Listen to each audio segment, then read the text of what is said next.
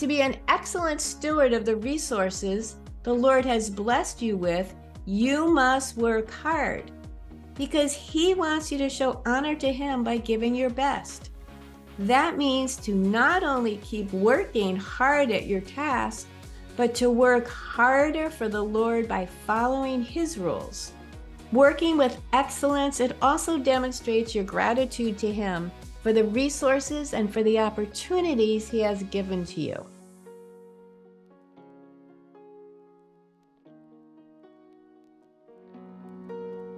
Welcome to the God is My CEO show. I'm your host, Gail Chalky.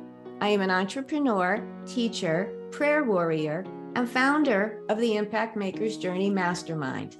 I am passionate about helping Christian entrepreneurs transform their businesses through the power of God's mighty word. So tell me, are you intrigued by the thought of operating your business with the Lord at the center? Great, then you are in the perfect place. On this podcast, you'll learn why you need to focus on kingdom impact and how you can take those first simple steps towards making God your CEO. Get ready to hear stories from the Bible and interviews from modern Christian entrepreneurs for practical application in your business.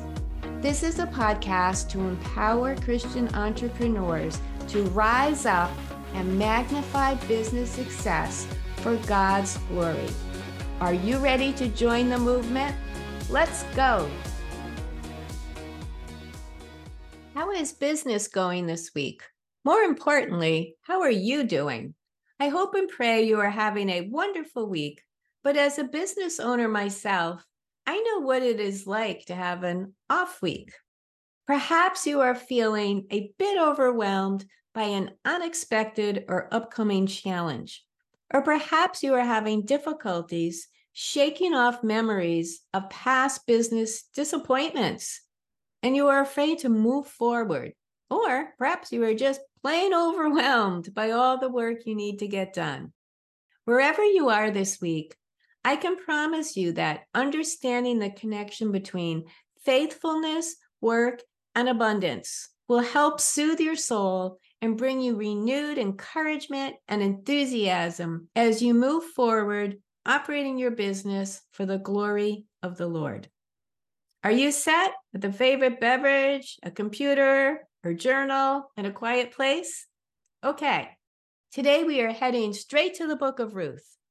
Yes, this book is only 4 chapters long, but friend, it is a powerful 4 chapters.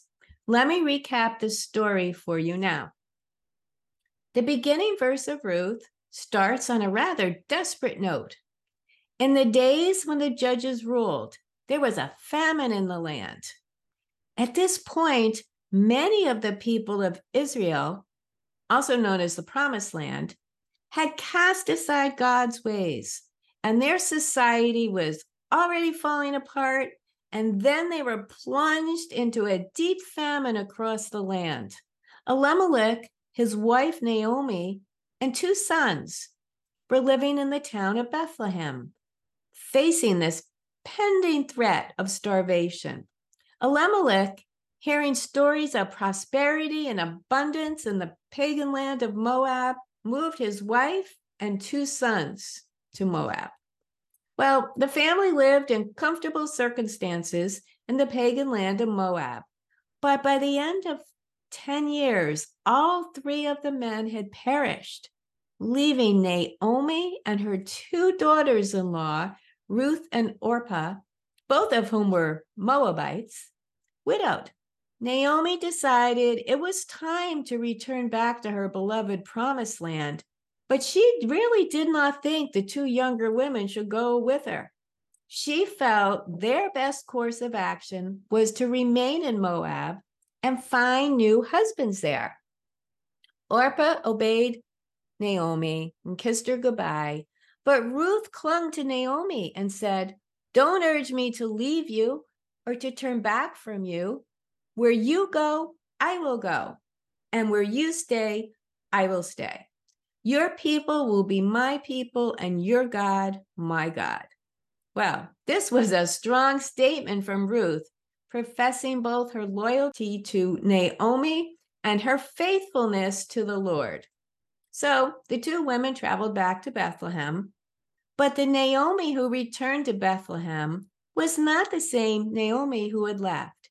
She had become very bitter by her sad circumstances, and she felt the Lord had severely punished her. It was barley harvest time when they returned, and right away, Ruth went to aggressively work in the fields. She was allowed to collect the leftover grain on the outskirts of the field, known as gleaning in biblical times. Well, it so happened that she was working in the fields of a successful man named Boaz. He also happened to be a relative of Elimelech. Boaz treated all his workers, including this Moabite widow named Ruth, with kindness and generosity. In the meantime, Naomi was feeling concerned about Ruth's future.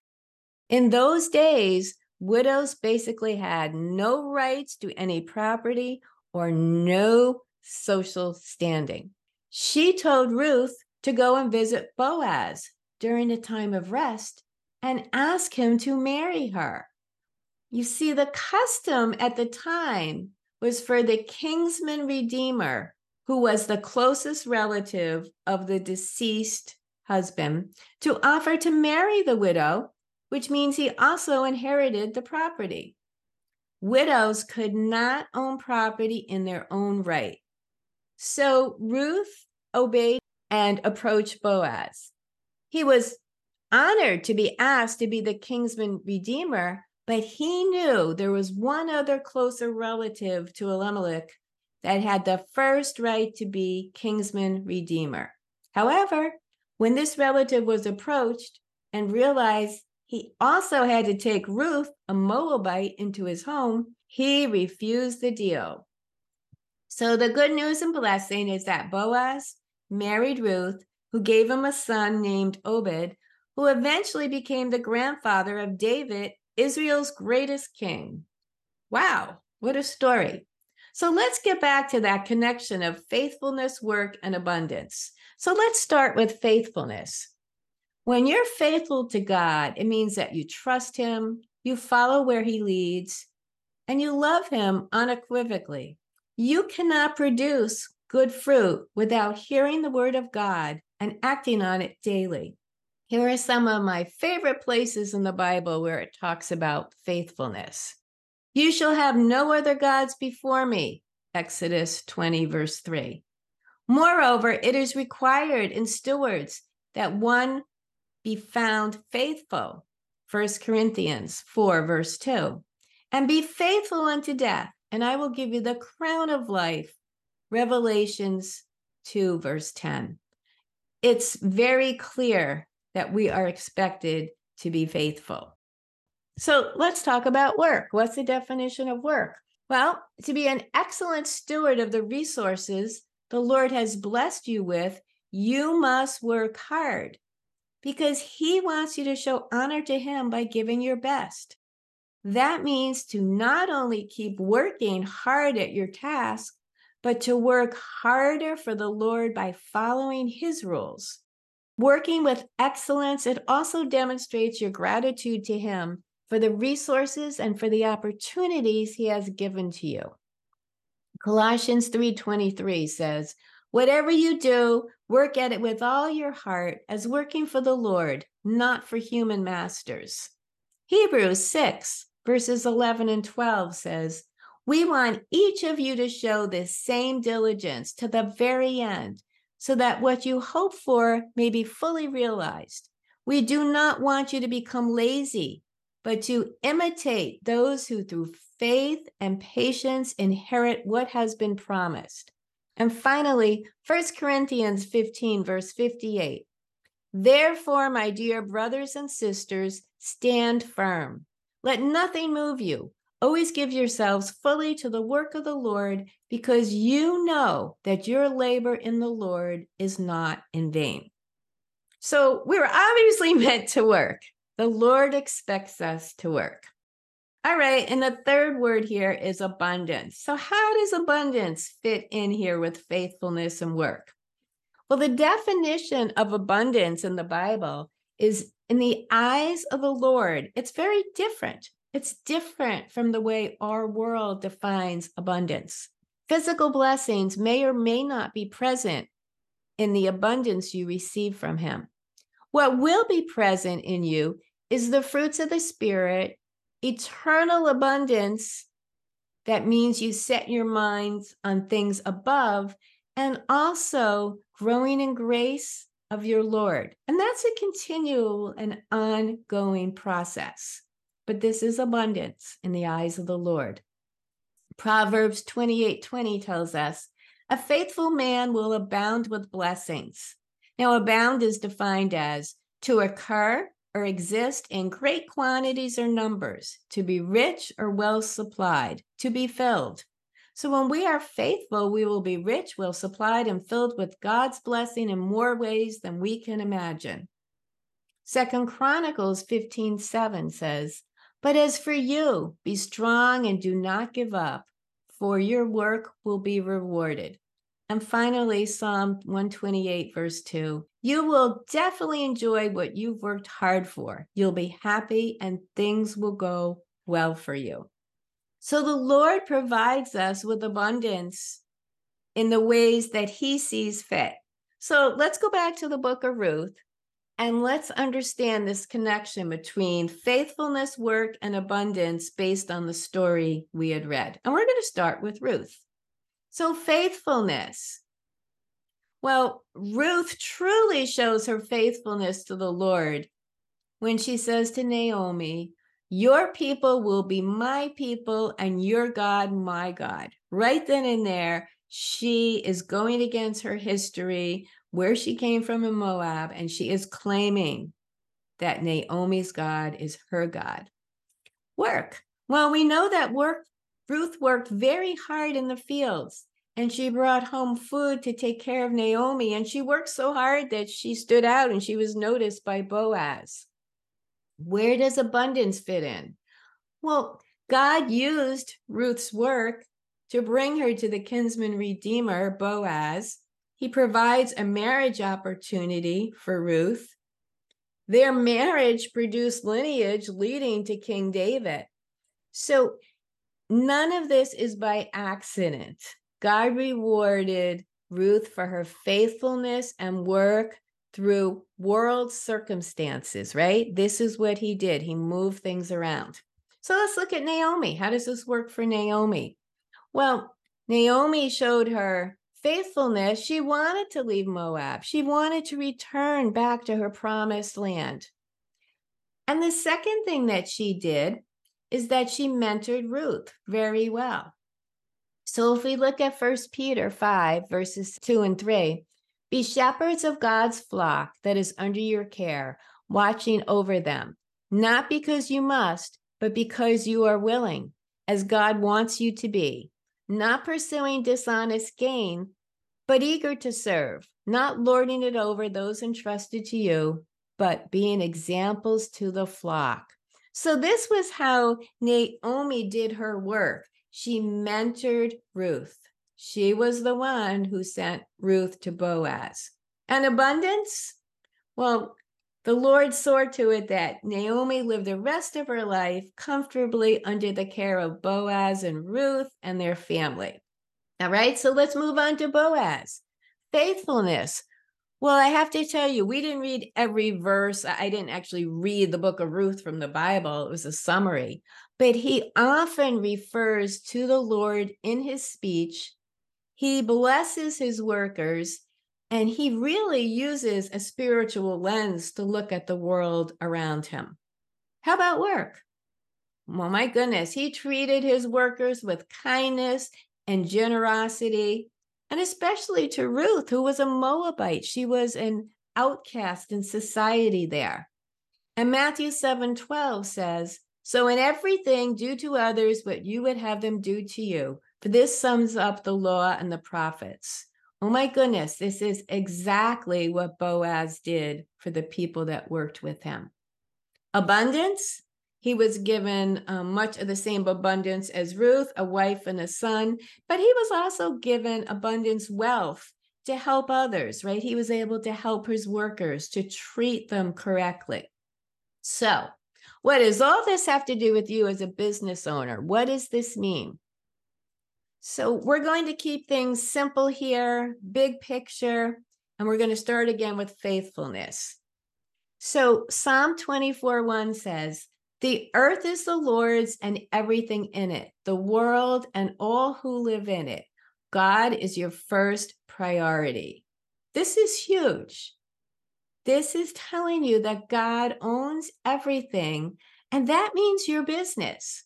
So if you want to practice faithfulness as a business owner, which by the way is not optional, you must let go and let God be the CEO. So let me repeat that. Let go and let God. Now, for me, this realization was a very difficult one to grasp. After all, one of the reasons I initially became an entrepreneur was to be in charge. I had these great thoughts, ideas, services that I wanted to share with the world. So, my first thought after learning this from spending time in the Bible was, oh my goodness, if I'm not in charge, then what do I do? Who am I? Well, I can promise you the Lord has plenty of things for you to do. He has plenty of things for me to do. We'll get to that in a minute. But personally, I had to spend some time learning how to let go. It's not what the world teaches us. It's all about me, revolves around me. So, are you ready to get started? Are you ready to let go and let God? Couple simple steps. Step one, you need a place to spend some quiet time with the Lord.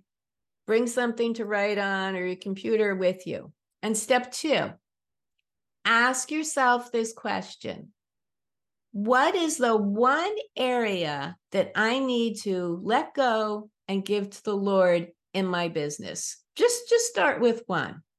If you come up blank, think about a situation instead that is causing you much anxiety in your business. What are you holding on to and afraid to let go of? Why are you holding on to it? Do you not trust the Lord with it? Pray and give it to the Lord. Once you have started to let go of this first situation, you will find it becomes easier to let go of other situations or areas in your business. Now, make sure you write it down and make whatever this is you want to give to the Lord easily visible in your office space. Read it once a day. I can tell you, as I went through this transformation, it changed my decision-making process. It released the heavy burden of ownership, and it opened up a daily conversation between myself and the Lord. I also gained confidence and peace, knowing that I was honoring the Lord by seeking to please Him. Okay, so let's move on to work now. Remember, I said I was a bit confused when I gave up the role of CEO to the Lord. As soon as I started giving up that role to the Lord, it became clear to me that He wanted me to focus instead on becoming an excellent steward. Okay, well, wait a minute. That made sense to me. There's something I can do. Well, excellent. That's a scary word. So I certainly knew that I was not doing everything all the time with as much excellence as I could. So that thought in itself was a bit overwhelming. So I prayed about it and said, I think I need to start slow. And what helped me get started was Colossians 3:2. Set your mind on things above, not on earthly things. Yes, easier said than done, right? That's really difficult when you're a business person, and that's not what the world around us tells us to do. So I decided I would focus on just one biblical principle that I could use in my business. Well, guess what happened when I did that? My FOMO, or fear of missing out, started to disappear. Do you suffer from FOMO? I did. I was spending so much time reading about every new business strategy popping up into my feed every day that I ended up feeling overwhelmed with decision making, which tired me out completely. And it was actually taking precious time away from my working on excellence. So let me share with you which rule I chose. I think it's a great one to start with. I chose the golden rule from Matthew 7, verse 12. So in everything, do to others what you would have them do to you. So go ahead, jot it down, Matthew 7:12. Please try and make time for this little exercise. It's really important. So again, just 2 steps. Step 1, ask yourself this question. When was the last time a business surprised you and went above what you expected from them? How did that make you feel? And step 2, what more could you be doing for your customers to give them this feeling? Okay, let's move on. Let's talk about abundance. So, of course, as a business owner, you need to make a profit. It is unlikely that you can continue to serve those the Lord would have you serve without financial stability. However, when we are talking about biblical abundance, we are not just referring to physical blessings, but we are going beyond that into the richest of blessings, spiritual, eternal, and growing in the grace of the Lord. So, are you ready to take a couple of baby steps to move you closer to abundance? Remember, here we're connecting faithfulness, work, and abundance, as we just saw so beautifully demonstrated in the story of Ruth. So here's your step 1. This is a reminder. Increase your faithfulness to the Lord by recognizing Him as the CEO of your business. So as we discussed earlier, you're going to find one area or situation to focus on, let go and let God, and review it daily. Step 2, I want you to focus on one area, one point to increase your excellence as a steward. Using the golden rule, start with just one way to better please your customers. Put it into practice, use it.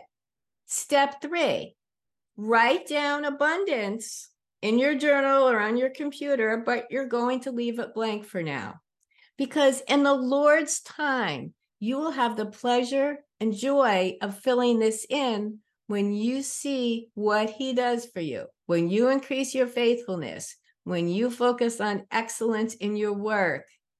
So right here, I would just like to read to you Philippians 4, verses 6 and 7. Do not be anxious about anything, but in everything by prayer and supplication with thanksgiving, let your requests be made known to God. And the peace of God, which surpasses all understanding, will guard your hearts and your minds in Christ Jesus. So you can do this. This is a good thing. This is a positive step. I can promise you that understanding the connection between faithfulness, work, and abundance will help soothe your soul and bring you renewed encouragement and enthusiasm as you move forward operating your business for the glory of the Lord. I can't wait to see how the Lord is going to abundantly bless you as you increase your faithfulness and focus on excellence in work. Have a blessed week.